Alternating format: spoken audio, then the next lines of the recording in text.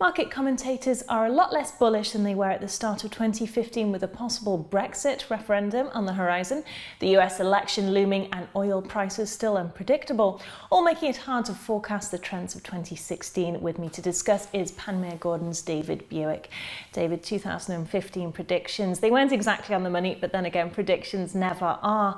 So looking towards the year ahead, do you think we should go in with an open mind and lots of contingency plans? I think the cocktail's pretty toxic. In terms of the mature indices, I wouldn't be over hopeful. Many of them you've mentioned. I think the UK government has presented its credentials for staying in Europe very badly. I think the vote will be very close, and I think that for equities and for the economy that's bad news because they don't like uncertainty, and that's what it's breeding, unfortunately. Perhaps the fall in oil prices and the fall in commodity prices together with China falling off the precipice in terms of growth, in terms of what we expected, were the main drivers of driving indices down for the latter part of 2015. I don't see a recovery situation there at all. A lot of people are talking the spat between Saudi Arabia and Iran as possibly being something that can lift the oil price. I'm not sure about that. For the simple reason that one is going to try and cut the throat of the other in terms of glut. Then you've got the fact that if you look at the P ratios of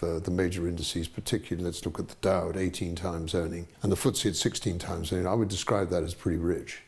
And we've also seen the fact, and the most important thing I think for equities going forward into 2016 is no inflation. Well, this is all sort of not exactly positive. So what sort of impact will this have on the FTSE 100? I'm guessing then this isn't going to be a good year for them. If we were to end the year at 6,000, I would be absolutely delighted. I think we could see a little bit of a shakeout in the first 3 months for the reasons I've already given. But you will find that there are big M&A activities. And the UK economy is doing well. Investors, I think, have now accepted the fact that the FTSE 100 is not a barometer of the UK economy. It's an international index, and it gives you a flavour of what's going on. Unfortunately, we have a very strong emphasis in energy, mining and banks, and they're all underperforming. Banks, you could say, well, gosh, there's a great recovery there, and I would say to you, is there? For the simple reason that the capital requirements are going to be absolutely colossal. The interest rates, everybody thinks that the Bank of England, because of its real desire to see interest rates go up for all the right reasons, hasn't got the background to do it because the inflation's not there. The wage inflation's only about 2 to 3%. But David, a new year, new start. Where are the green shoots? Where are the industries to watch? Small and medium-sized enterprises. Look at the FTSE 250. It put on 8.5% last year, and there were some wonderful companies in there. Betfair, up 151%. Bellway, one of the smallest builders, up 83%.